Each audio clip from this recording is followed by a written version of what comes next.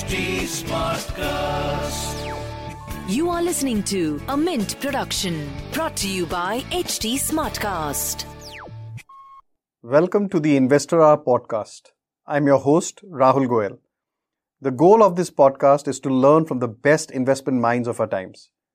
We want to learn their backstory, essentially what makes them, them. We want to learn how they make their decisions in their personal lives. And of course, we want to learn about their core principles of investing. Essentially, a lot of learning that could help you make better decisions in life and investing. If there is one fund manager who has grabbed the attention of investors over the last 10 years, it's Rajeev Thakkar of PPFAS Mutual Fund or the Parag Parikh Mutual Fund. Rajeev walks his own path, which often turns out to be contrarian. His decision to invest in international stocks way back when was only one such move. Then there were numerous other moves related to stock-specific and sector bets. The key is that over time, the outcome of his investment approach, which he calls first principles investing, has worked out super well. Talking to him was a delight. I hope you make the time and listen to the entire episode. Rajiv, welcome to the Equity Master Mint Investor Hour. Delighted to have you. I'd like to kick off this podcast session by asking you about the early stages of your life. So if you can tell us a little bit about where were you born and you grew up, and also a little bit about your parents and the environment in your home with regards to what kind of about money. Was it were they investing, not investing? Trying to get a feel of where you came from. Sure. So I've been born and brought up in Mumbai. So been a Mumbai boy all along. So including studies and career. I've never stayed outside of the city for an extended period of time. Okay.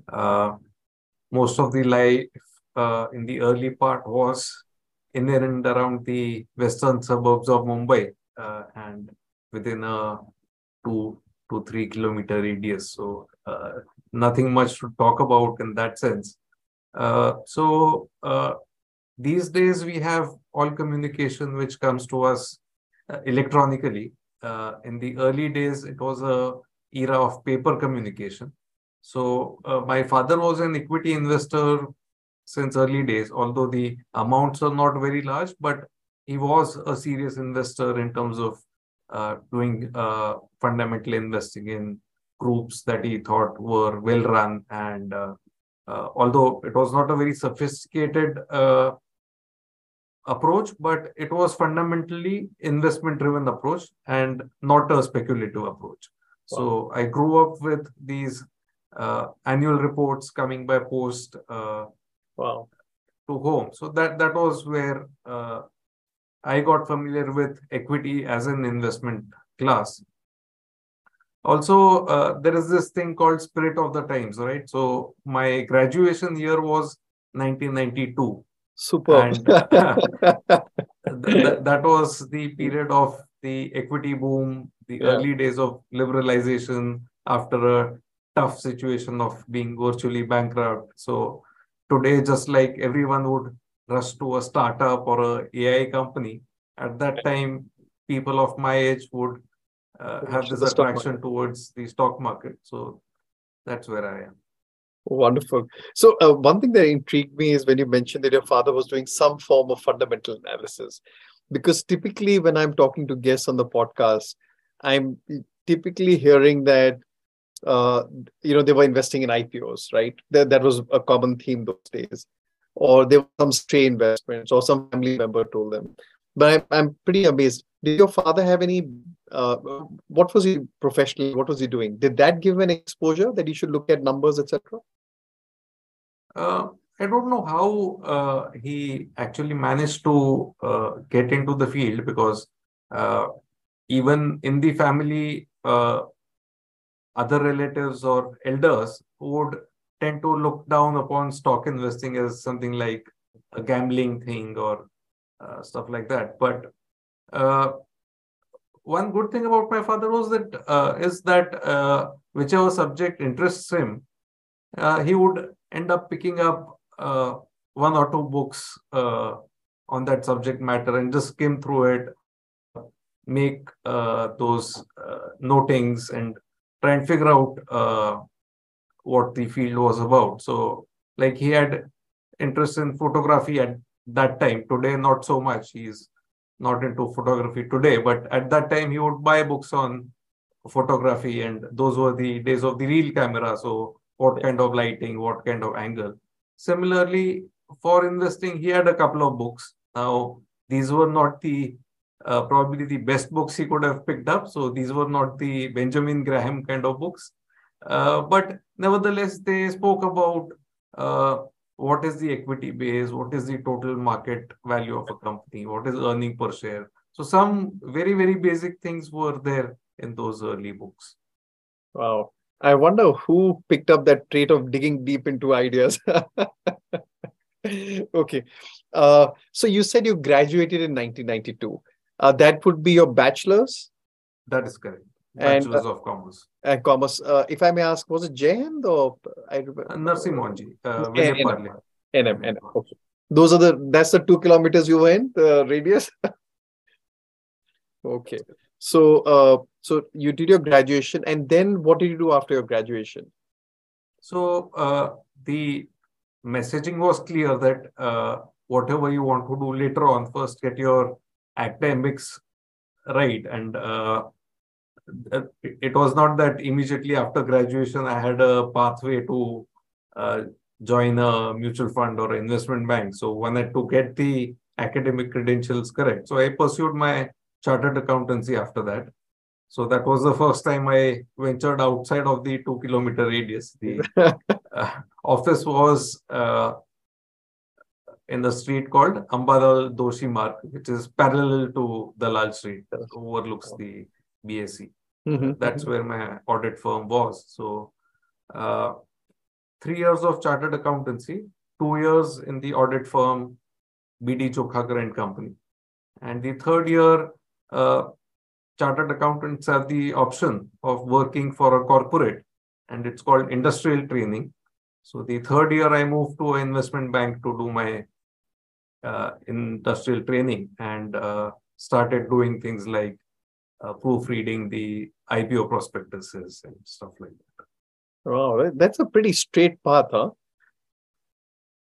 Yeah, the interest was in that field. So rather than stick around doing one more year of audit, went to where my calling was in terms of I can almost speculate you were primed for it, because in your home you had someone who's like reading, digging deep. Then you had this whole Harshad Mehta. Harshad Mehta 92 was, of course, the crash as well, but the whole build up to it was kind of fascinating if you did your homework. So in this period, before you became a professional, a stock picker, analyst, when did you actually get around to making your first investment? The first investment was, I would think, in 1995. Before that, there was no investable surplus. So at that time, audit trainees, the article clerks as they are called, would get 235 rupees as the monthly stipend. And even at a discounted rate for the railway pass, it would not cover the commute. So most of the money would go there. There was no investable surplus. That only came in 95, and that's when investing started. They made you ensure that you are investing a lot in the studies, so you have to do well. 95. So if you made your investment in 95, that's the whole IPO boom is on. So IPO boom has come. It has started wobbling, the crashes. So again, it sounds very romantic. 92, you graduate and move towards financial markets. What you have to remember is 1992 to 2003, the markets kept going up and down, and more down than up. So it was a lost decade for the Indian financial markets. And at the end of 11 years, you were scratching your head, where did I come? Meaning, was it the right decision even to come to stock markets rather than do plain vanilla audits or taxation and stuff like that? Yeah. Yeah, I think I don't know, and maybe you can shed some light on this. Uh, but this has happened across the world, right? Where there's a decade-long period where if you've not timed it to perfection, you could come out at the other end of 10 years with nothing. And That's right. that can be pretty painful experience. And then I think there's all those famous studies, right? If you miss the highest return days in a decade, the returns would be almost nothing. And I guess that's what that period turned out to be. If you missed the 99 surge and did not exit after that, or if you missed the 2000, I think 1994 also had a surge and did That's not right. exit, you could have ended at the other end with not much returns. Yeah, so 99 was more in a select set of stocks. So it was all about ICE or TMT. EMT, yeah, yeah. Yeah, so technology, media, telecommunications, or information, communication, entertainment. Those kind of acronyms were floating around, and new economy versus the old economy, uh, That's right. and stuff like that. So it was a tough period. That was the decade when a lot of uh, companies got founded, which went on later years to become great wealth creators. But while living through it, it did not seem Yeah, yeah, easy. yeah. So you had the Infosys listing happening in that period, or you had the banks like HDFC Bank and all Yeah. create wealth, and you had the Kotak listing, which earlier was in the NBFC avatar and later on morphed into a bank. But yeah, so a lot of interesting companies uh, came about, but yeah, living through it was not so easy. Oh, yeah, yeah, yeah. I hear you. So let's stick to the timeline that we usually do. So 1992 stock market crash. You graduated, so you're aware of the situation. What impression did it create on you? The Harshal Mehta spike and the meltdown. So one thing was clear that the manipulated stocks did not have longevity. So uh, leaving aside the fact that temporarily it made a lot of people paper wealth, but that was not sustainable. So things which crashed and which came back were fundamentally sound companies, whereas companies which were clearly manipulated or did not have revenue and earnings behind them withered away. So uh, that was the learning of that period. Quality works out in the long term, basically. That's what you have to stick to. Okay. And 1995 or 94, 95. 94, I think the FII boom and the sell off, and then the IPO wobbling that you referred to. How was that period for you? Now you're doing your articles, you're doing your CA, more familiar with numbers. Yeah, so uh, as I said, 94, I moved to industrial training, doing the paperwork for IPOs, and 95 was when I cleared my chartered accountancy exam and became a full-time employee in the investment banking cell. So by that time, the IPOs had started petering out, and within the next year or two, by I think if memory serves me right, by end 96, the entire IPO market had been washed out. So there was absolutely no work to do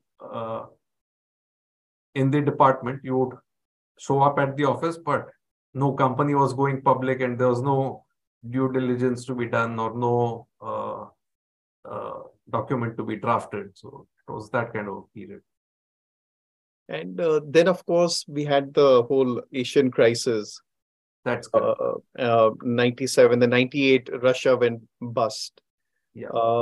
How did that phase play out for you? Leading on to then the 99 big TMT. Take us through that whole period, how Sure. your experience was, and what were you doing professionally as well?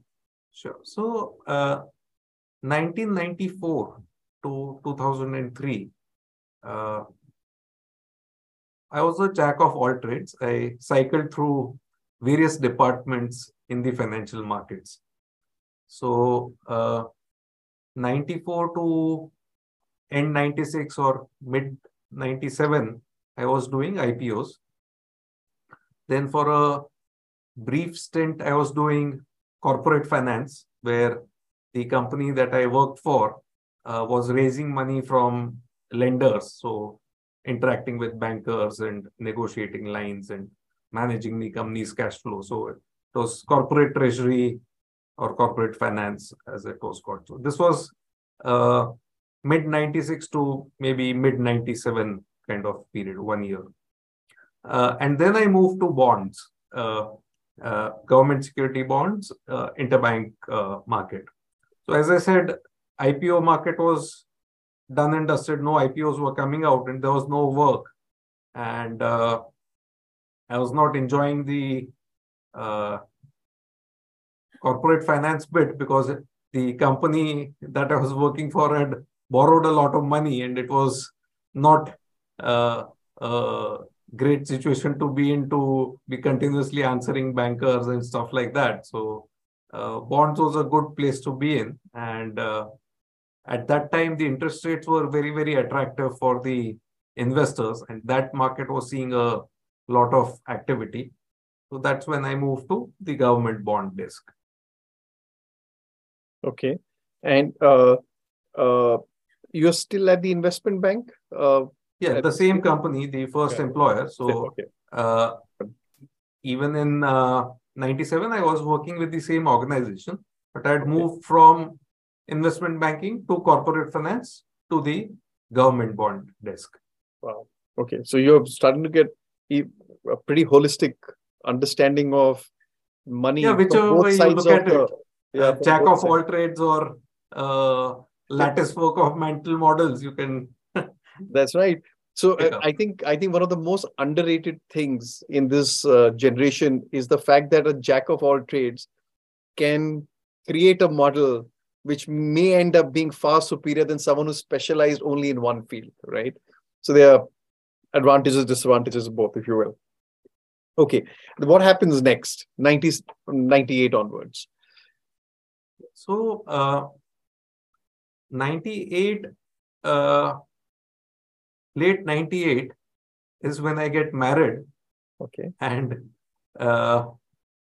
just before my wedding day, or meaning a month before that or 15 days before that, the company starts laying off people. I am not the affected party, but it's a jittery environment all around.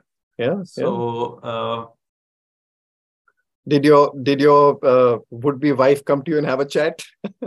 No, so she was not aware of what was happening. So I didn't want to unnecessarily scare her, especially since I was not the affected party. Okay. But I said after things have settled down, it's time to move on to another company. Yeah. So I moved to another company in the same field doing government bonds. Okay. So I was doing government bonds till 2003. And 2001 was when I joined PPFAS on the government bonds desk. Okay. So PPFAS, we want to talk about a little bit more. And one of the reasons I want to talk especially about that is I want to, of course, understand and hear your story. I also want you to share with us, as we discuss, your understanding or your perspective on how Parag Parikh saw the world and what did he bring to the table. Because I think that's a story that is not very well told per se. Because I think maybe the capital markets boomed a lot after that or whatever could be the reason. But I think that is the perspective that a lot of people could benefit from, because he really built a venerable research house, and that is metamorphosed into your mutual fund, which is, of course, it's right up there. So that's something we'd like to talk about more. But as we go along, so I want to just make a point on bonds. Now, typically, if I talk to Indian investors, bonds are boring. The closest they can come to a bond in those days was a RBI relief bond, right? If you remember those days, I don't even remember the rate of interest, probably 8% tax-free or 9% tax-free. But bonds by themselves is a very large asset class globally. In India, still it's a closed market, a relatively closed market. But I see that even in your mutual fund, you've done something pretty innovative, is you're starting to pick out bonds of state governments and you're finding yield opportunities, which all carry sovereign risk. So you're not really doing that. So, what is your take on this whole bonds thing? And the whole world gets shaken when bond market shake. In India, if you turn on the morning news, they give one line to the bond market and it's back to the stock market. Yeah, so the reason why no one looks at that market anymore is that we have had close to, I think, a decade or two where bonds gave hardly any real return. And for some time in a lot of markets, the return was negative even in nominal terms, leave aside in real terms. So why would anyone put money in a bond which was guaranteed to lose money for you? So you put in 100, instead of getting back 100 plus interest, you would get back, let's say, 98. Why would anyone put money there? The period I am talking about will almost sound like a fantasy to people today. So today, when longer term index returns have been around 12% from equities, 1997, when I joined the government bond desk, that time the 10-year government bond yield was 14% per annum, paid semi-annually. Wow. That time, Tata Steel and L&T, AAA names at that time, were borrowing money at 18%, and a AAA rated NBFC of that time, Reliance Capital, was raising company fixed deposits at 21% per annum. Wow. So it's really the time one is in. So if there's going to be an elongated period of equities going nowhere and being very volatile up and down, and where relatively low risk instruments are giving you high teen returns, why would one want to go to equities in such a period? It's only when rates fell very significantly and where yields were not attractive and the earnings multiples became very, very cheap in 2013, that in 2003, that the attention turned back to equities. Yeah.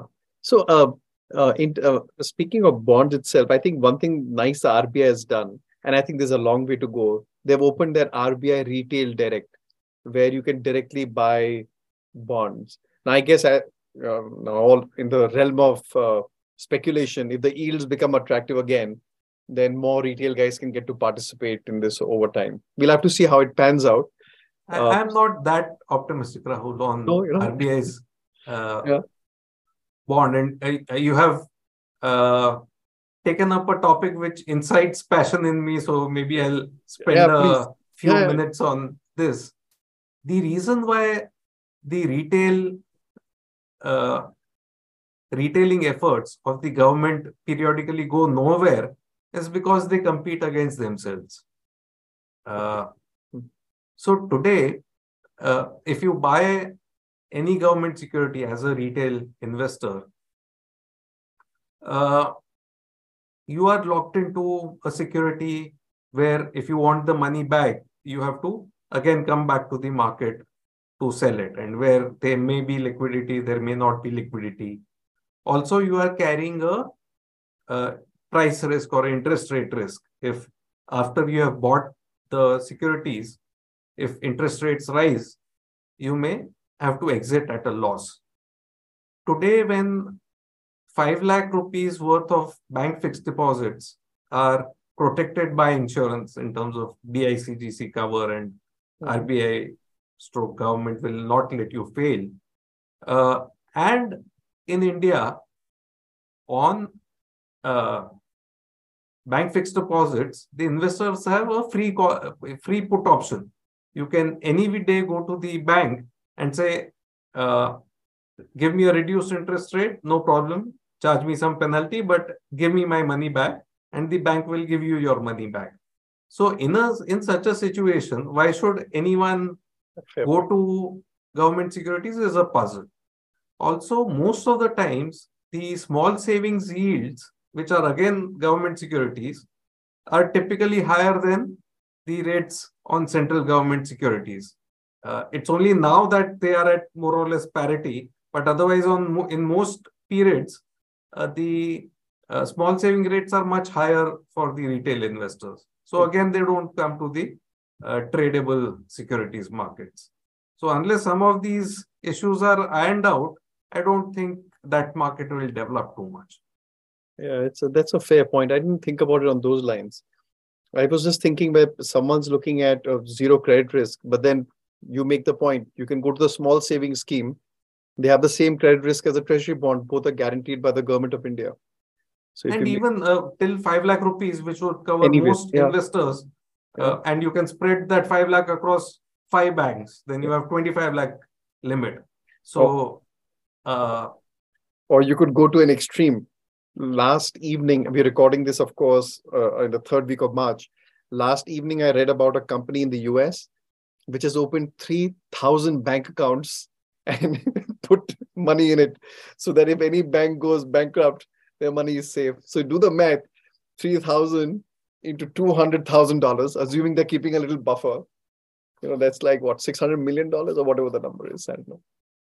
Yeah, so I think a lot of work needs to be done to popularize that. I think in the intermediate term,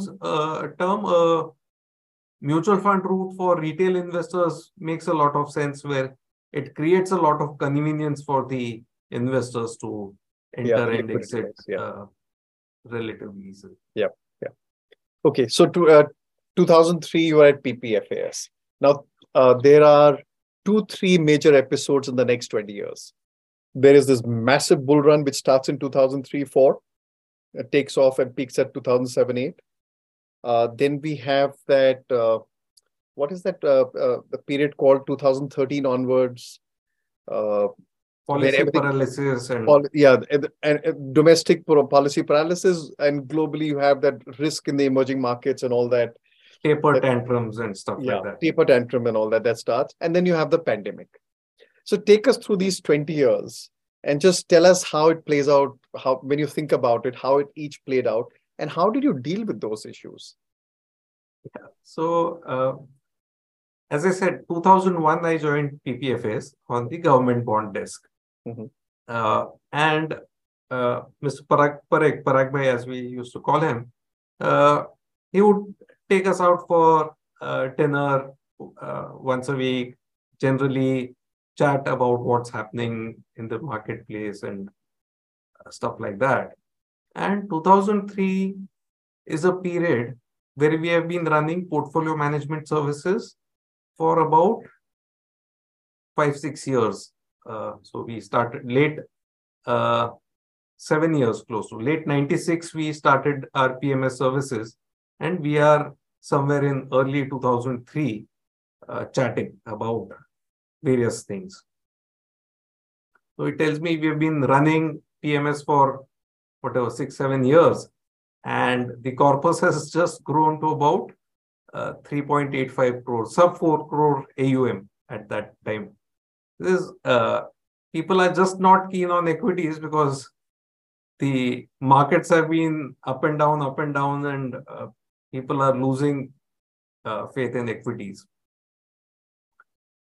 So I said, but it seems to be the best time probably to come to equities. And we were discussing the performance of debt mutual funds, and we were discussing equities at that time. So debt funds had given returns of close to 20% per annum to retail investors. And there was so much love for debt funds at that point in time, and you could do no wrong buying debt funds. So I mentioned that government bonds were 14%, AAA bonds were 18%, and all that. So anyone who bought those bonds not only got the coupon rate, but because interest rates started falling, they also benefited from the bond prices going up. So there was dual benefit for the investors.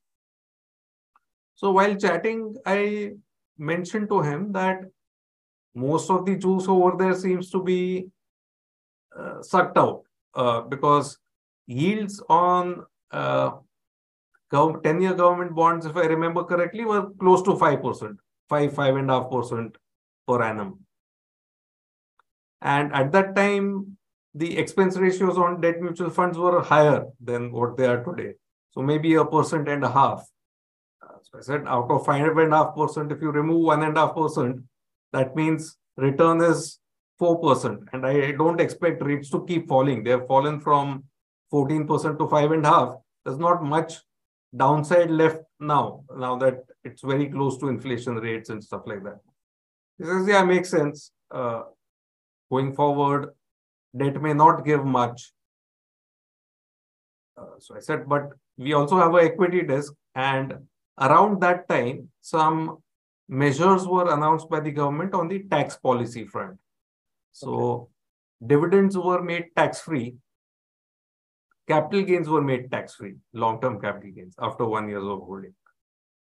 So, and at that time, a company like a Hero Honda, it was called Hero Honda then, there was a JV still going on, was quoting at 180 rupees and with a 18 or a 20 rupee come dividend kind of price, which is meaning 10% kind of dividend yield, which was tax-free to investors. I said, here you have 4% return and investors will end up paying some tax on that. And at the other end, purely in terms of the current yield, it's 10% tax-free and plus whatever growth they're able to pull off. To both of us, at the end of that conversation and over the next few weeks, we were chatting. To us, it felt like a no-brainer to shift from debt to equity.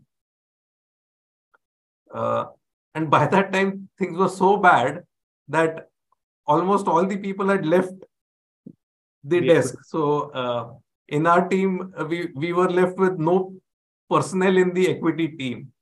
So he asked me, would you want to work in equities? I said, yeah, sure, why not? And that's where I moved from the bond desk to the equity desk. Wow. So, and a brilliant call at that, right? You had a fundamental reason for it. And I think you can actually play out the stock market cycles basis the interest rate cycles to a large extent. And so there were two great timing calls in the career. So I joined the bond desk right when interest rates were at their highs and the bull market was about to start. And I exited and entered the equity market right when the equity was about to take off. So you went there on the equity desk. You started doing all your Hero Honda stuff, etc. And the next 4 years was superb, I would imagine. And at some point, it tips into irrationality. Yeah, next 4 years were great for the stock markets in general. For me, the first 3 years were great. Fourth year was terrible for me. 2007 was terrible. Let me guess, because you exited early? Or... No, because I was not buying the stuff that was on sale, yeah. Working in the marketplace. So the sectors that were in fancy were real estate stocks, infrastructure stocks, and commodity stocks. And we were not participating in those three sectors at that point in time. So we did not have the DLF and Unitex of the world or GMR, GVK, Lanco. Neither did we have the commodity companies which were in iron ore and So 2007, we were underperforming the index by a substantial margin. Yeah, but I think so. In this phase, so let's say 2000, you're sitting with Parag Bhai and you're telling him, that makes sense. This may be a good time to do equity. So you're already thinking about equities by now, a lot more than what you're used to. You're trying to get a model in your head. This is how things should be, and why aren't they like this? And you're trying to come up with a high conviction idea. Now you enter probably one of the biggest bull markets anyone will see, and you're riding that. You ride it till a point of rationality. And then you're saying, okay, I'm going to stay away from these sectors. You are 4 years on the equity desk. You don't have a whole ton of background on equities. So what was the process that led you to make that call? What did you develop? What kind of mental models, what kind of process you had developed by then that gave you that conviction to do it? And how did you convince Parag Bhai about that? Tell us both the sides. Sure. So one is I was not alone. So with me was another colleague of mine called Nirjar Handa, who passed away a few years back, but he was a few years younger to me. So two of us were running the PMS desk at PPFAS. So there was a person who was a mentor to Parag Bhai as well as a mentor to the research team. And he's been a mentor to a lot of people in the stock market. His name was Mr. Chandrakant Sampath. So he used to come to our office and talk to us about how to look at different managements, how to look at different sectors, what to look for in the balance sheet and in the P&L account and stuff like that. So he was very, very grounded in terms of the fundamentals of the company. And Parag Bhai also had seen various cycles in his career. So he had, in fact, he had gone through a similar phase in late 90s, where he was not in the then fancied sector of TMT, ICE, and where just because a company changed its name to something which was a .com kind of name, the stock price would run away. And obviously, he could not recommend buying such a company, or he would put out a sell on such a company, and the stock would continue running away. So he, around that time, he said, "Let me take a break. Nothing seems to be working." So that's where he pursued his study of behavioral finance and stuff like that. So he had seen multiple cycles in the past, and he knew that these things come about. So 2007, we had pressures on two fronts. So one is newer clients, the clients who had come in, let's say 2007, they saw that we were lagging the indices by a huge margin. So they were getting restless. And some of my colleagues who were relationship managers to those clients, or whose job was to actually go out and meet people and try and convince them to become our clients if the wavelength matched. Yeah. Those people were saying, what are these guys in the research and investment team doing? All these new age companies are coming, and land bank and infra and all that, and these guys just don't seem to get it.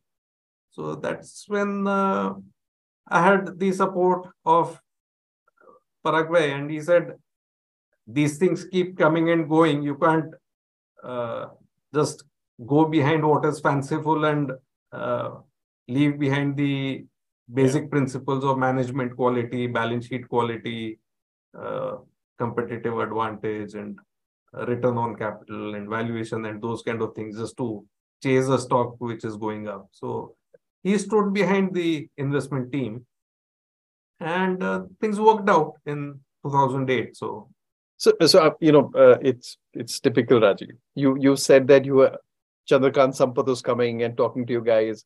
So you had a voice of sanity. You're mentioning Parag Bhai had seen this before, been there, done that. So he was supportive.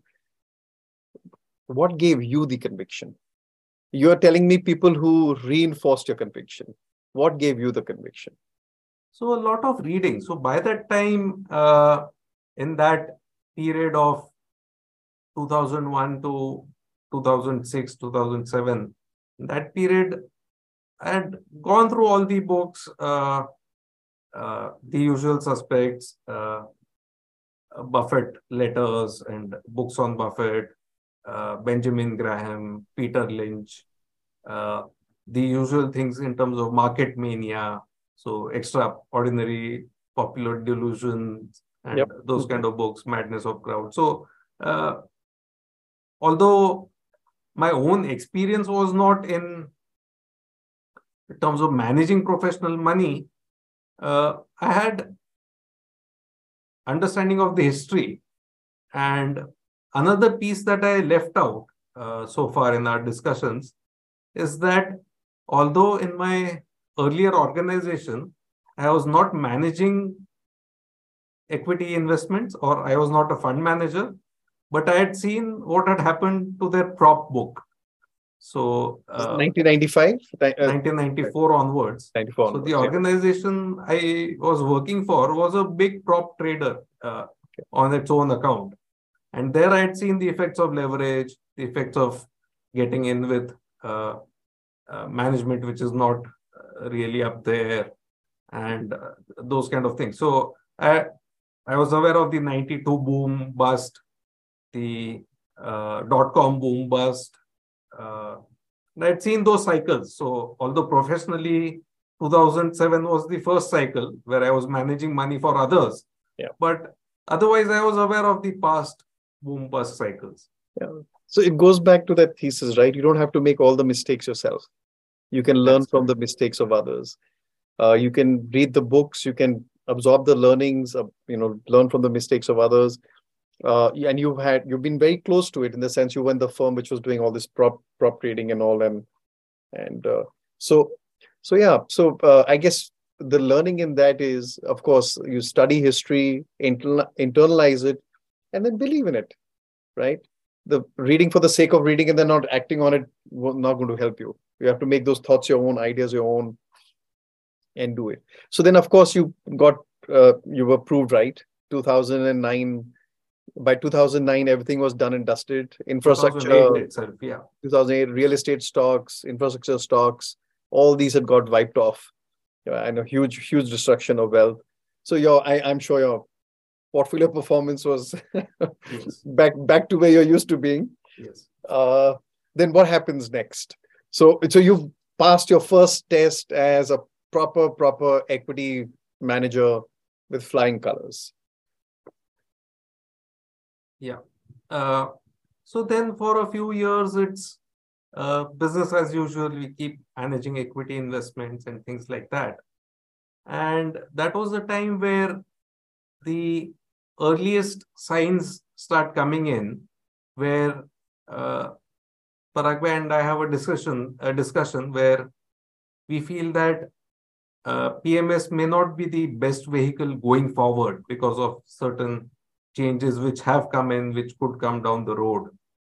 At that time, for us to onboard a client, the client had to invest a minimum of 5 lakh of rupees.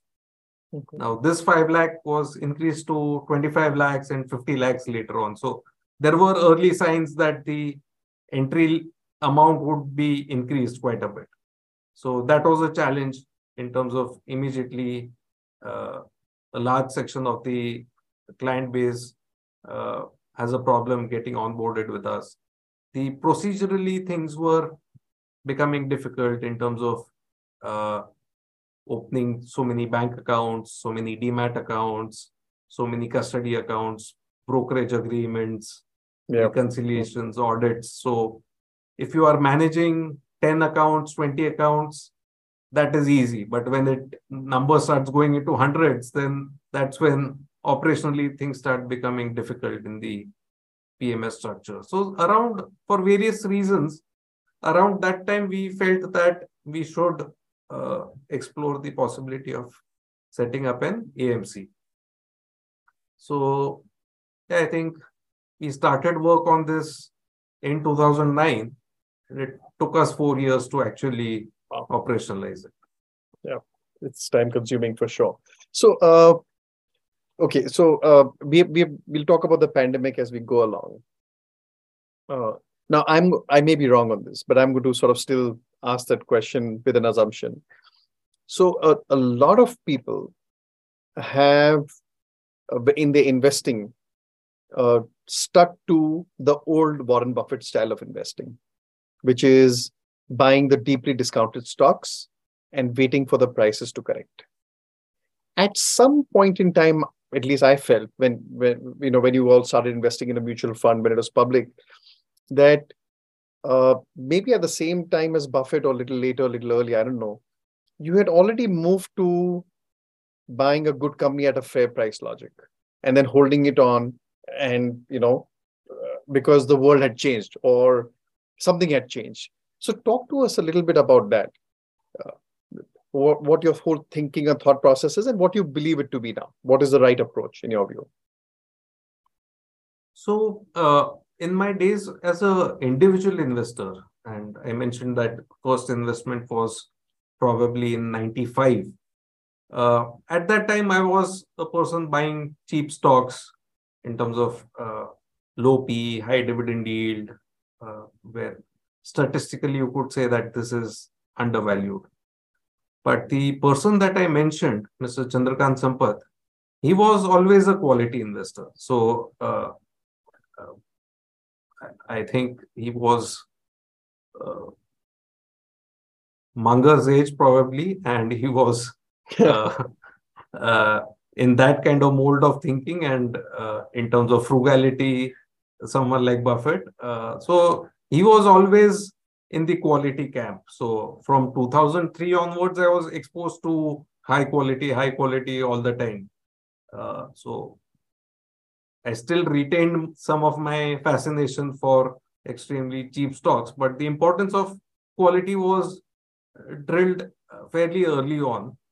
And one realization which I had pretty much early in a few years' time, since I began managing money, is that in the Western countries, at least you can be an activist investor or you can support some activist investor to either change management or to throw out cash or to spin off loss-making divisions. In India, nothing doing. So you have three categories of promoters. One is the government of India for the PSUs. Second is MNC subsidiaries in India. And third is the Indian business families. And almost all the three categories, they are the dominant shareholders. And you have to go with what they are doing. You can't do much in terms of changing how the companies run. So a lot of times, if you buy a badly run company, which is undervalued, where let's say your estimate of intrinsic value is 100 and the stock price is 50, what will happen is the intrinsic value will fall from 100 to 50 and below rather than the market price going up to 100. So it's always better to buy well-run companies where your estimate may be 100 and stock is available at 90. But over a period of time, that 100 will go to 200 and your stock price may go to 200 or beyond. And that is far better than buying a badly run company and waiting for something to happen. Yeah. So you came upon this idea primarily because in India it's difficult to effect change in management. So for different reasons, but you came on to the same idea. And just for our listeners and viewers, Chandrakant Sampath was, of course, very popular for his large holdings in the MNC stocks. I think Procter and Gamble, Nestle, and stocks like those, which are very high P, but they still delivered year after year. And they gave high P not at that time, Rahul. So can you refresh our memory in what it used to be those days? So companies like Pidilite and Marico were 10, 11, 12 times earnings in 2003. And levers and all would trade at maybe levers, Nestle's would be at 20 times earnings or 25 times earnings. So they were higher than the commodity companies like Tata Steel and all that, but nowhere close to where they trade at the current valuations. And in fact, he was a long-term holder and he would own companies for a very, very long period of time. But I remember when HUL had shot up quite a bit and a lot of the earnings growth was because of M&A, where they had merged Brook Bond and a few other companies. He felt that valuations were not sustainable and he had exited HUL at one point in time. Oh, wow. No, I don't think many people know that he was also someone who would exit if the valuation was high. People usually think of him as purely buy and hold.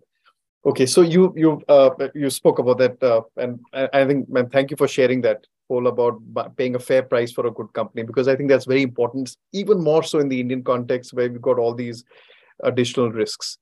Let's talk about the pandemic. When did you first hear about something going wrong in the world in terms of a pandemic? Feb 2020.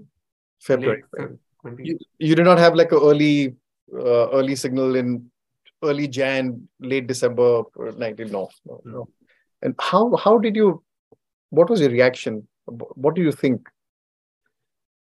I underestimated the impact it would have on the world. So, what happens in the world is that the experts or subject matter experts uh, predict 10 out of the last one crisis, or they've predicted 100 out of the last 10 crises. So they keep saying wolf is coming, and you can't just rush out of the door every time someone right. screams.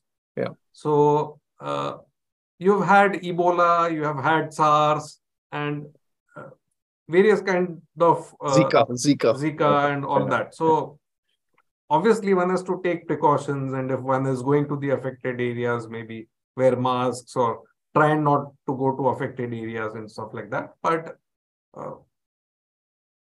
I was reading the same newspapers as everybody else. I did not have any special insight per se. So you stayed with what you had. You said this too shall pass. The world has been there, done that. So nothing much. So see, we like to say this. So if we knew that COVID will be so serious and the world will be locked down for almost 2 years and things like that, maybe we would have sold off everything. But we did not know that it would happen. Yeah. Again, did we know in 2008 there would be a global financial crisis? Answer is no. Yeah. So if you read Stephen Covey and the 7 Habits of Highly Effective People, he says there is a circle of concern and there is a circle of influence. So things like pandemics or wars between two nations and all these are circle of concern. We can't do anything about it. What is under our influence, we can decide which managements to partner with, which businesses and sectors to invest in, what valuation we enter at, how much portfolio weight should be given to individual companies. Those are the kind of things. So we keep focusing on that rather than worry too much about what could go wrong, what could go right, and just go all over the place in terms of tracking numerous variables. Yeah. I would suspect that kind of an approach would bring so much peace and calm to your workday, right? Because you would just know what to not focus on and what to focus on, and what you're focusing on is something you can influence. You can actually deal with it. So yeah, that's a great thought as well. Thanks for sharing that. On this podcast, we don't discuss anything current. I'm not going to ask you the question that you've been asked 25,000 times. Why do you invest in global stocks? That's not our beat. We're not going to do that. However, I'm going to ask you one question related to unconventional bets, for lack of a better word. Full disclosure, I'm an investor in your fund. So I get to see the fact sheet regularly. And I have a couple of things which I note, I'll mention, and you can correct me or not. One thing I deeply appreciate is that you communicate extremely clearly on what is it you're setting out to do and what is it you're doing. I remember in 2019 or 19, you spoke somewhere and said that you expect your overall cash allocation to reduce over a period of time or something. It was, I don't remember the year. Maybe I'm getting the year wrong. And those days used to be 25-30% cash or something. And I saw what you say is what you do very, very clearly. Then you made that famous statement last year, which I loved. I tell it to everyone. We have underperformed. We are underperforming. And at some point in time in the future, we'll underperform. So you're managing expectations. You're being totally transparent, right? So it helps, I think. You've got all your investors, hopefully all of them on your side in terms of thought process. In this journey that you're taking us, and you're taking a lot of the people, often you make pretty contrarian calls. right? Which typical fund managers may not do. And it's not important which stock it is. It is. So I'm trying to understand. Uh, Again, it goes back to how do you draw that conviction? Because each of these bets actually ends up being pretty significant in terms of a portfolio. And so that's one. What gives you the conviction of unconventional bets? And second, I have actually noticed that you stick to it and you let it play out. And, as the last so many years have told us, you're usually right. But again, where do you get this conviction and where do you get this willpower to let it play out and all along communicating clearly to everyone? Sure. So firstly, you mentioned it usually plays out. It may play out, it may not play out. So there are companies where things have not worked the way we would have expected. But that is the nature of the activity that we do. So let us say you and I had a special coin with us, which came heads 70% of the time and was tails 30% of the time. And if you win, you double. If you lose, you give up the money. Then the right approach would be to bet on heads at every toss. That's because right. It has a 70% probability of making money for you. So that's what we do. In a portfolio of 20 stocks, we select the ones which have a higher probability of going up, lower probability of going down, higher payoff on the upside, lower payoff on the downside. Does it mean that each coin toss will turn out to be heads? No. 30% of the time, it will go against you. So that's the nature of activity. So when we decide on whether to buy something or not to buy something, from first principles, we go with the first question: is this promoter group, management group worth investing with? Mm-hmm. If the answer is no, we don't invest. Is this sector very, very competitive? So even if it's a high growth sector, if it's a very commoditized business, chances are it may not make a lot of money for the investors. So here we keep in mind Benjamin Graham, who said obvious prospects for physical growth do not translate into obvious profits for investors. So plenty of examples in this space. So private sector airlines, for example, in India, we had Indian Airlines monopoly and it was opened up. Still, most airlines went bust. The telecom sector in India, where earlier MTNL, BSNL were monopoly operators, but a lot of people lost a lot of money in the telecom sector. So we try away from these super competitive sectors. We stay away from very, very leveraged balance sheets. So in the pandemic, let's say if you took two retailing companies, one was very leveraged, the other had cash on the balance sheet. The leveraged company went bankrupt and the one with the cash could actually expand in that period. So we stay away from very, very leveraged businesses. And finally, pay a reasonable valuation. So this is the approach on first principles basis. Now, sometimes that agrees with the market view. Sometimes it's contrarian to the market view. Either way, you have to come to your own conclusion. After we arrive at our conclusion,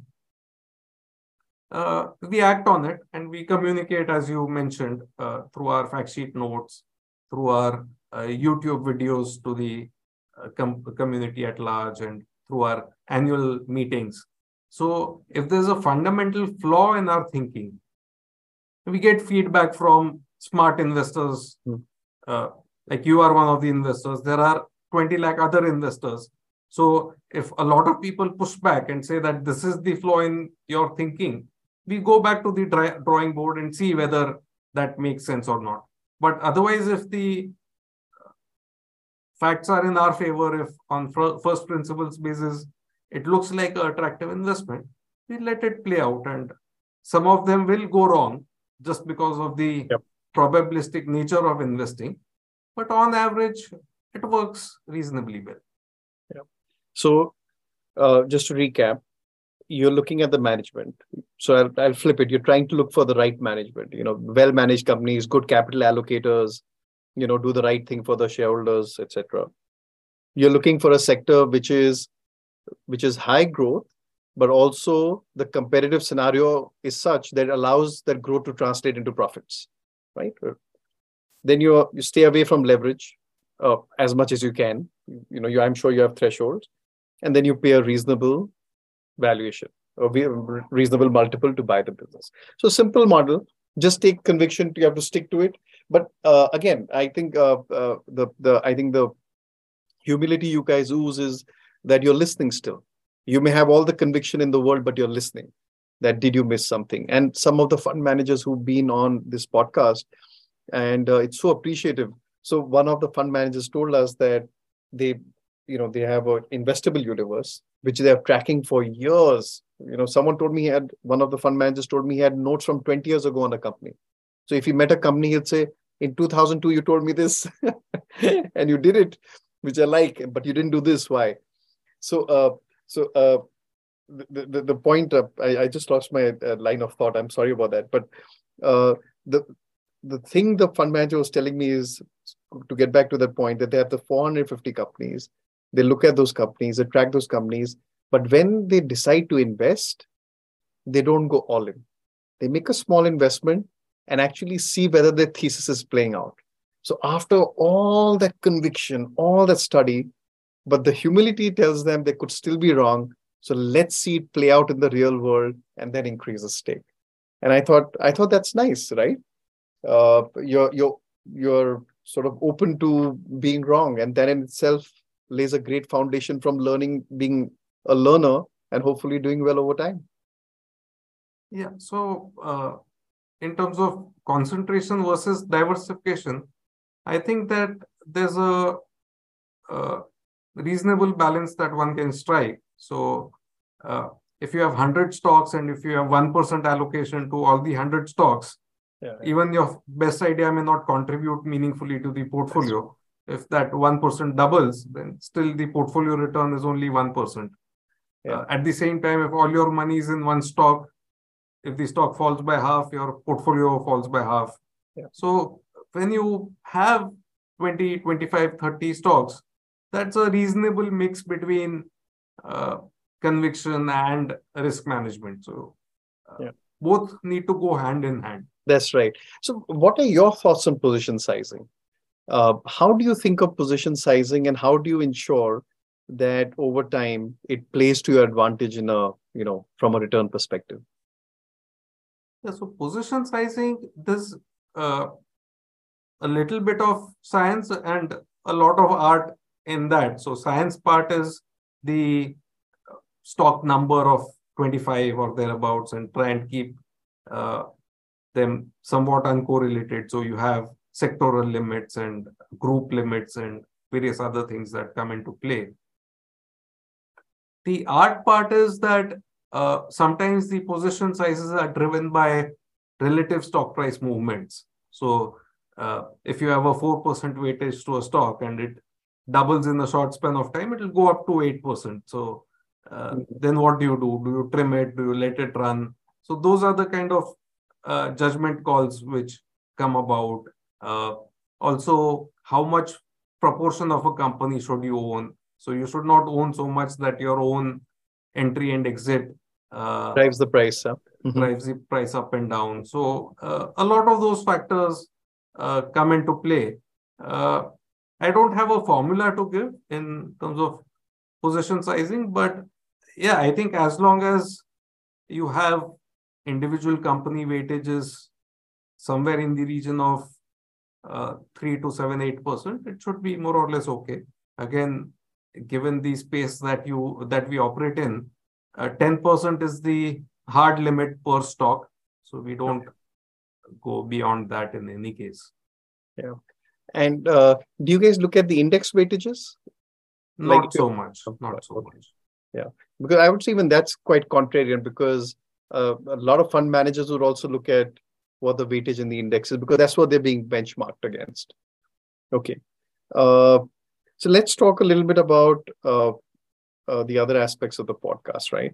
Um, Something which I should have asked you first, but maybe we'll get back. We'll come to it now. Which was your first big investment failure? Uh, First big investment failure, I think, were uh, PSU oil retailers, oil marketing companies. Oil marketing companies. And this So this is was in the PMS days. In the PMS days, At that time, uh, at the time of buying, the thesis was that uh, these companies have a network which is hard to replicate. So they own petrol pumps in all the major cities, and land is not available in those cities. So on the highways, you may be able to replicate uh, filling stations, but not in the cities.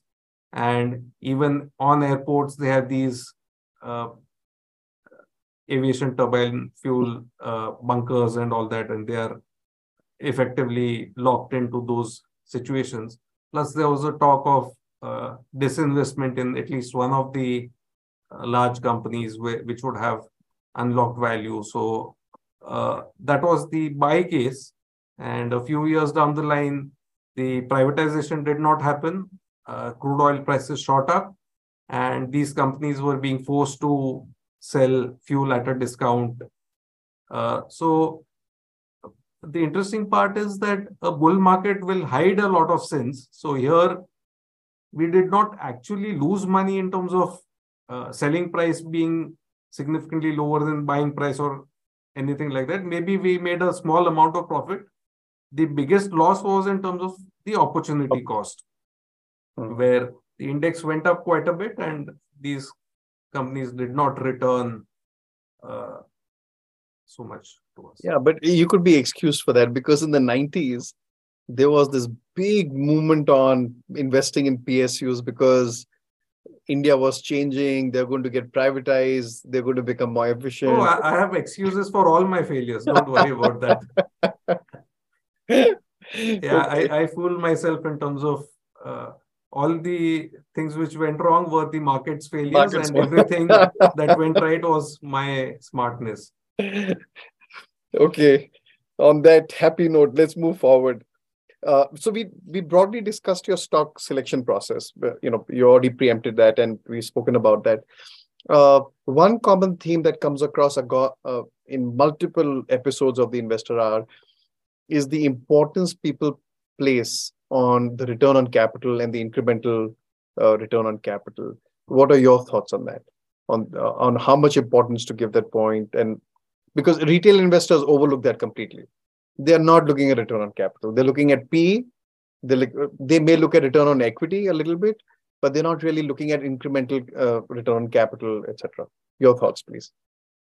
Yeah, so a simple way I explain to investors or retailers is that, let us say if I came to you with a proposal where you put in 50 rupees, I will put in 50 rupees, we'll start a business with 100 rupees, and annually it will make a profit for us of 5 rupees or 6 rupees.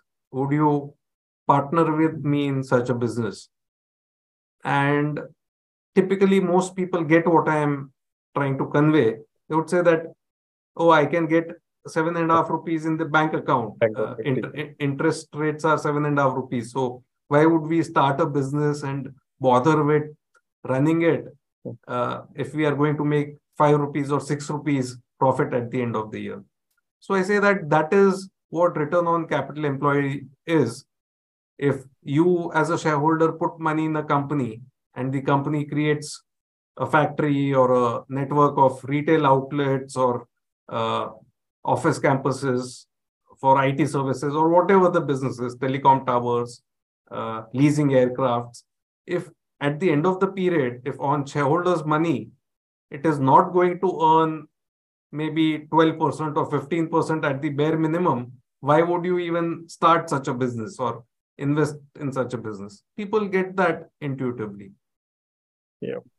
But it still surprises me. I don't know whether that's your experience in the interactions you have with retail investors. This is a very ignored fact, point of study, if you will. Yeah, so where things get confusing is that the share prices don't trade at book value, right? Mm-hmm. So let us say there is a business with ROC of 8%, Okay. but it is available at 1/4 the book in terms of the share price. Got So it. on your purchase price, you are maybe getting 32%, 32%. right? And a business with a ROC of 20% or a ROE of 20%, that is available at 10 times book. So on your purchase price, you are getting 2%. So that's where the P ratio comes in, or reverse of P ratio would be the earnings yield. So the high ROC, high ROE businesses never trade close to book. And that's where the thing gets interesting and challenging. How much should you pay up for the opportunity of reinvesting capital at a high ROC and things like that? And it takes a lifetime to learn that. That is not something which is easy. Otherwise, it's very simple. If all equity is available at book value, then you select the one with the highest return on equity. Yeah, that's a very interesting point. That's thought-provoking. Yeah. Well, if it was that easy, just look at the return on capital, then a lot of problems would be solved in life. Okay, thanks for that. Moving on. We spoke about how to pick a stock, what do you look at, the various parameters, etc. When do you decide to exit a stock? So if the business model changes, or if the fundamental assumptions that went into a investment thesis, if those turn out to be wrong, you have to exit it. Whether you are making a profit, making a loss, doesn't matter, because your approach is wrong. And even at the current market price, if the investment does not make sense, one has to go to the exit doors.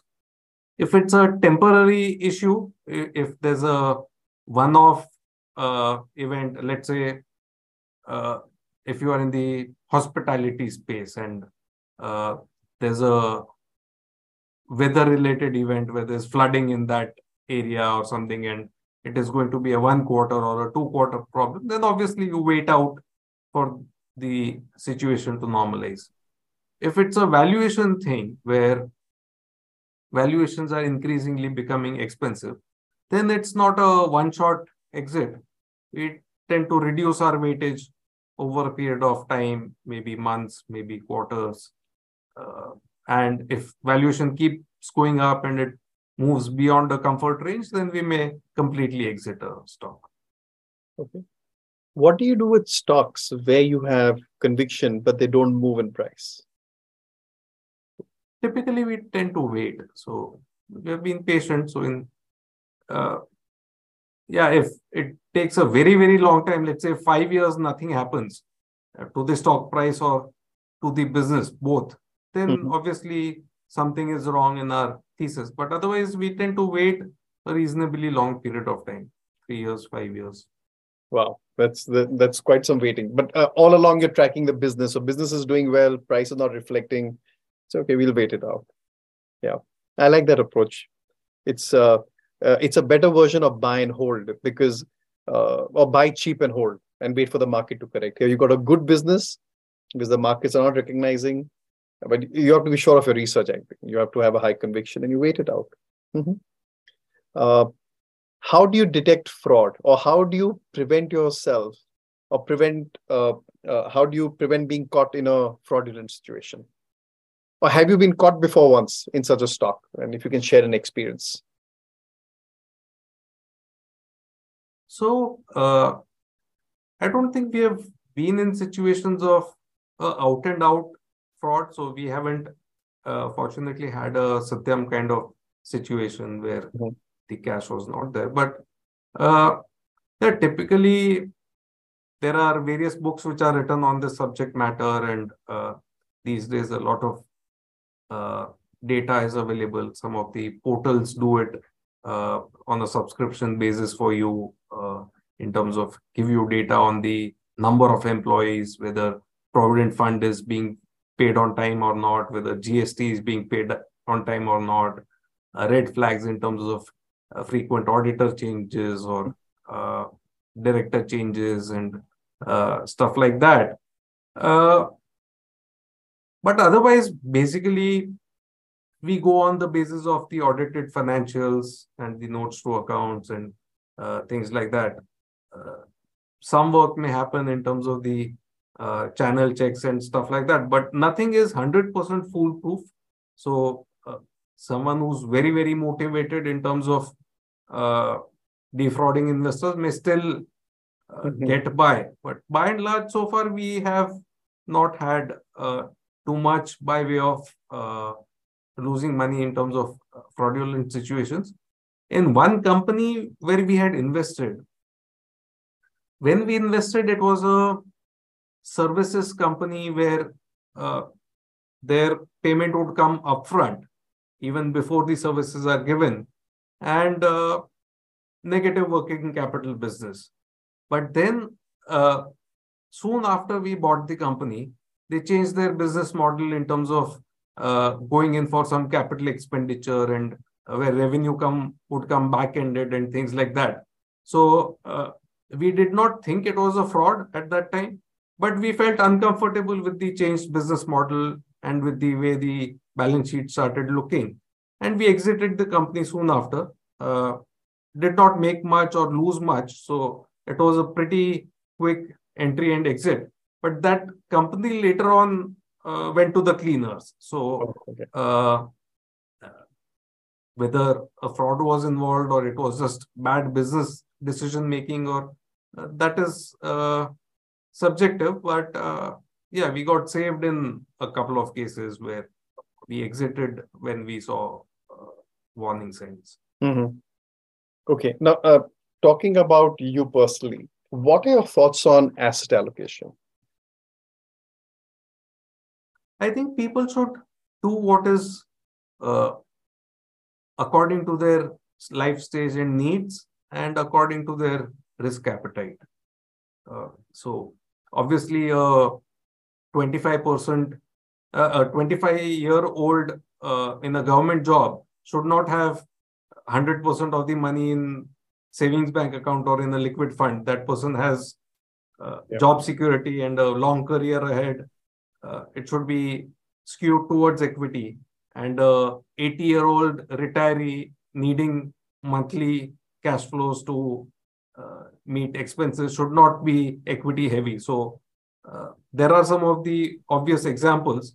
But what also matters is how much comfort you have in terms of it being in volatile assets like equity. So partly it's driven by personal attitudes and personal tolerance of volatility. Yeah. Okay. What are your thoughts on real estate, gold, and other asset classes forming part of the allocation? So real estate gives some diversification as compared to equity. It comes with its own challenges in terms of it being not divisible. So you can either buy a house or not buy a house.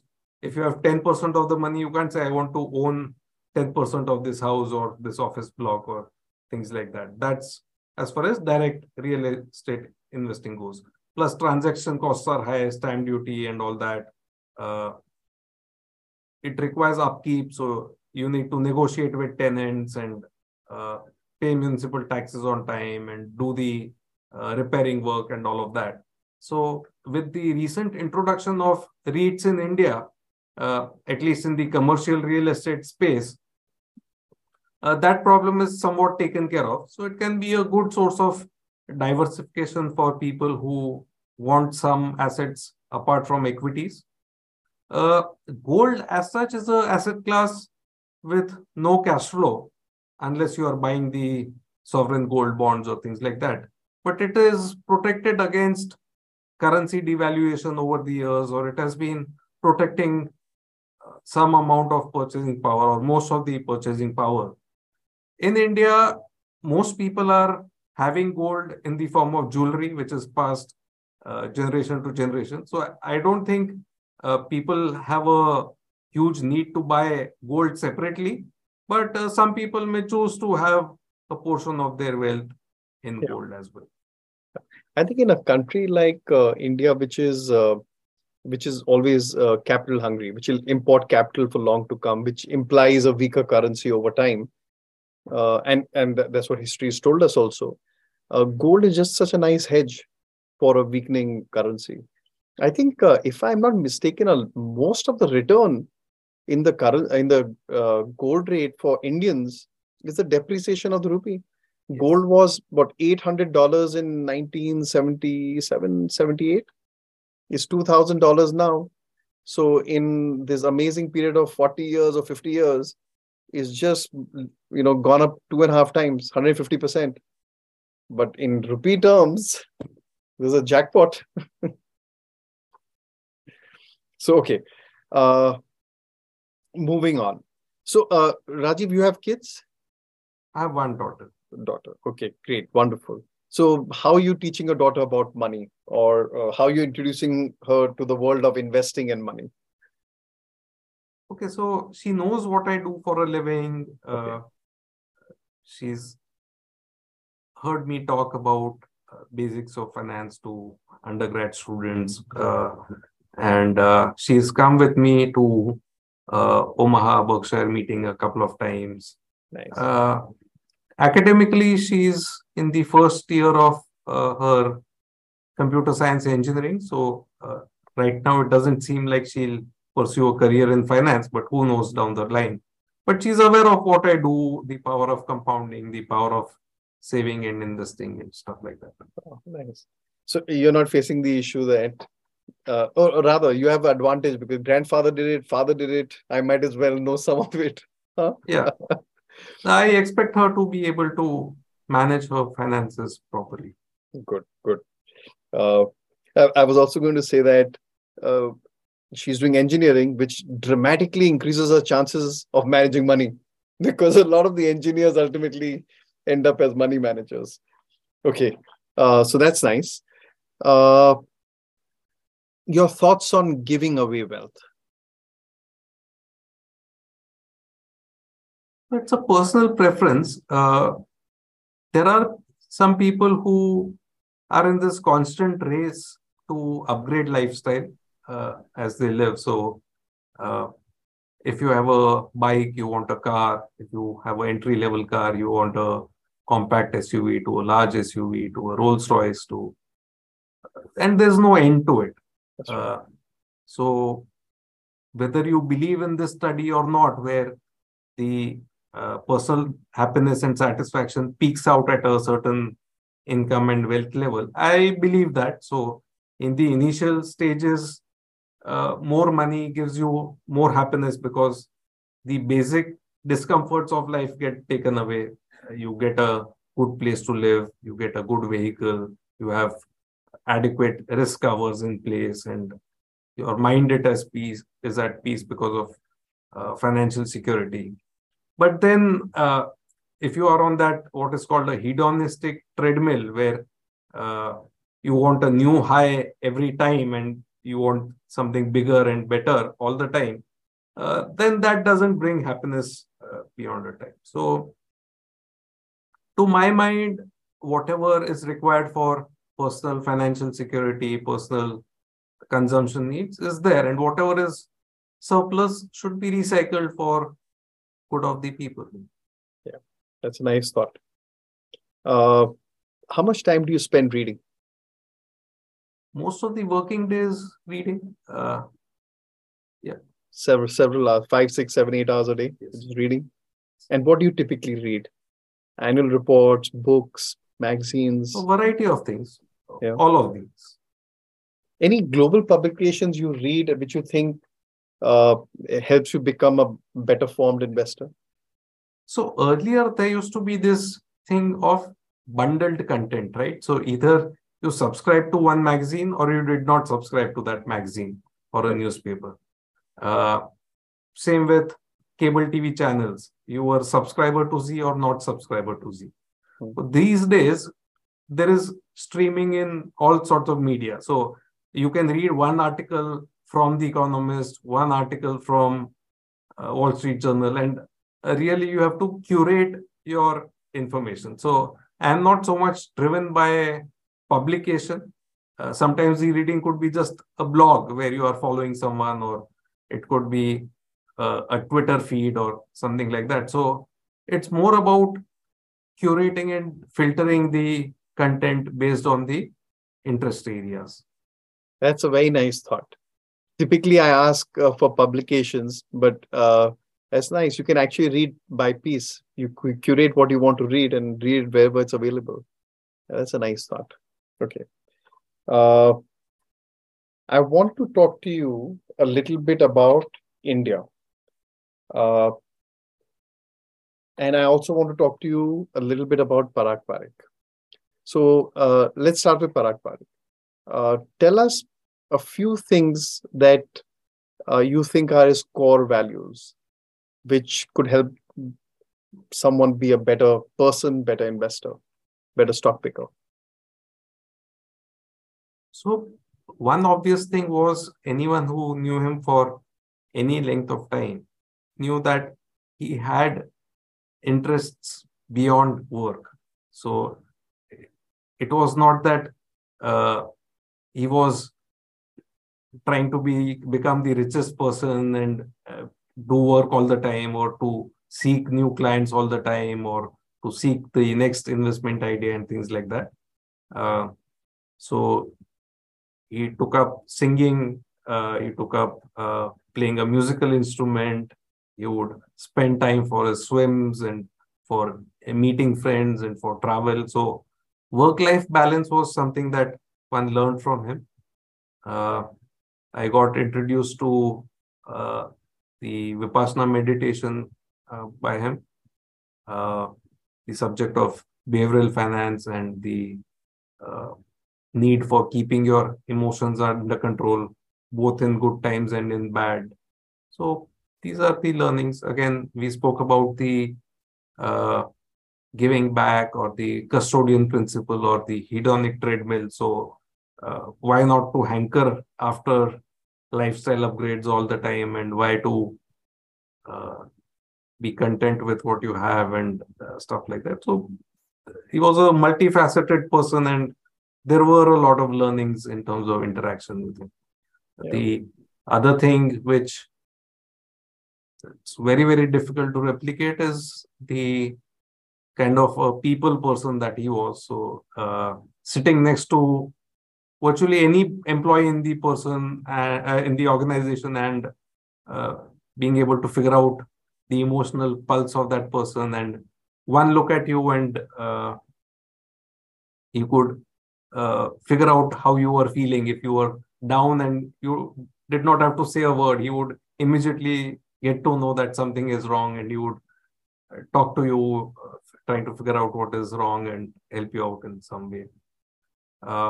Something that would not be considered politically correct these days, but if he thought that you were not taking care of your health, you were becoming overweight or something, he would fat shame you, saying your tummy is coming out, please control your diet and start exercising. So he was very particular about people taking care of their health. He was very involved with the people around him. Yes, which is nice. Nice to know. A little bit about India. So India has had multiple starts, right? One of big start was 91, 92, the reforms. Lots has changed since then, but a lot of people also say there was like a start which ultimately stuttered, sputtered, whatever you call it, and sort of we went into a phase where nothing much happened. Now people believe there's genuinely change, and they can actually see India doing a whole bunch of things in the years to come. Now, the way you run your fund, you're a bottom-up stock picker. So you don't have a theme per se in that sense. But from your perspective, how are you seeing India today? And if you talk to us and tell us how we should think of India, or what we should look for, and how it should inform us about our decisions we make in our investing in time to come? As a citizen, I think there's plenty to be happy about. So, uh, as we say, we are in Azadi Ka Amrit Mahotsav, 75 years. If we look at our own region, where a lot of countries became independent virtually the same time. So if we look at Sri Lanka, Pakistan, Bangladesh, Myanmar, Nepal, or the entire neighborhood, we seem to be doing reasonably okay. You mentioned stops and starts and things like that. That's part and parcel of every country's journey. But broadly, we seem to be doing okay. We are improving in terms of the literacy, in terms of the access to sanitation, in terms of access to food, shelter, clothing, infrastructure. All those are positives. We have demographics on our side where we have a young population. Globally, also in terms of geopolitics, there is this concept of friendshoring where people don't want to invest with autocratic governments or very belligerent governments. So broadly, things are going our way. Does this have too many investment implications? I'm not so sure. So you mentioned being bottom-up stock picker or things like that. Just step back and think about it. Global commodities, be it steel, aluminium, crude oil, does it matter which country you are in? So ONGC will get the same price per barrel as what an oil company anywhere else will get for the same quality. So what depends on how much production they are able to make, reserves to production ratio and things like that, which have nothing to do with the country's economic growth or policies or things like that. So metals, primary commodities, these are linked to the global economy and the global prices. Same way, a lot of our listed universe supplies to the export market. So all the IT services, the pharma basket, and so on. A lot of companies have made huge acquisitions abroad. So Tata Motors is not just about the Indian car market. It's about Jaguar Land Rover. Bharti Airtel is about their African operations. Hindalco is about Novelis. So we have a lot of these interlinkages. So increasingly, no country is operating on its own. We live in a interconnected world. We live in a globalized world. So yeah, one has to look at opportunities wherever they arise. And an interesting piece of research has been done, and viewers of this can Google this up. So it's a study on the correlation between GDP growth rates in a country and the stock market returns. So the correlation actually came out to be 0 to mildly negative. So again, if we look at a country like China, it has had good GDP growth over the past few decades. Yeah, terrible returns now. But the equity returns to investors have not been that stellar. So if more aircraft are leased out and more flights are run, more passengers are transported, does it mean GDP growth? Answer is yes. Does it mean more profits to airline shareholders? Not necessarily. So again, coming back to the point, obvious prospects for physical growth do not translate into obvious profits for investors. Yes. So one has to take into account a lot of other business factors, competitive intensity, pricing power, those kind of things, apart from just the GDP. I like the way you framed it. As a citizen, it's much better. But when it comes to stock picking, there's so many more things you have to take into account. Rajeev, we are out of time. One final word from you, a message to all the viewers and listeners. Happy investing. Wonderful. On that note, Rajeev, thank you very much. I know you're super busy. You took out the full 90 minutes we asked for. Thank you. Thanks a lot. Wonderful. Thank you for listening to the Investor Hour. I'm very excited to hear what you have to say about this episode or the podcast in general. Be sure to write to me at info@equitymaster.com. That's info@equitymaster.com. Thank you once again and see you at the next edition of the Investor Hour.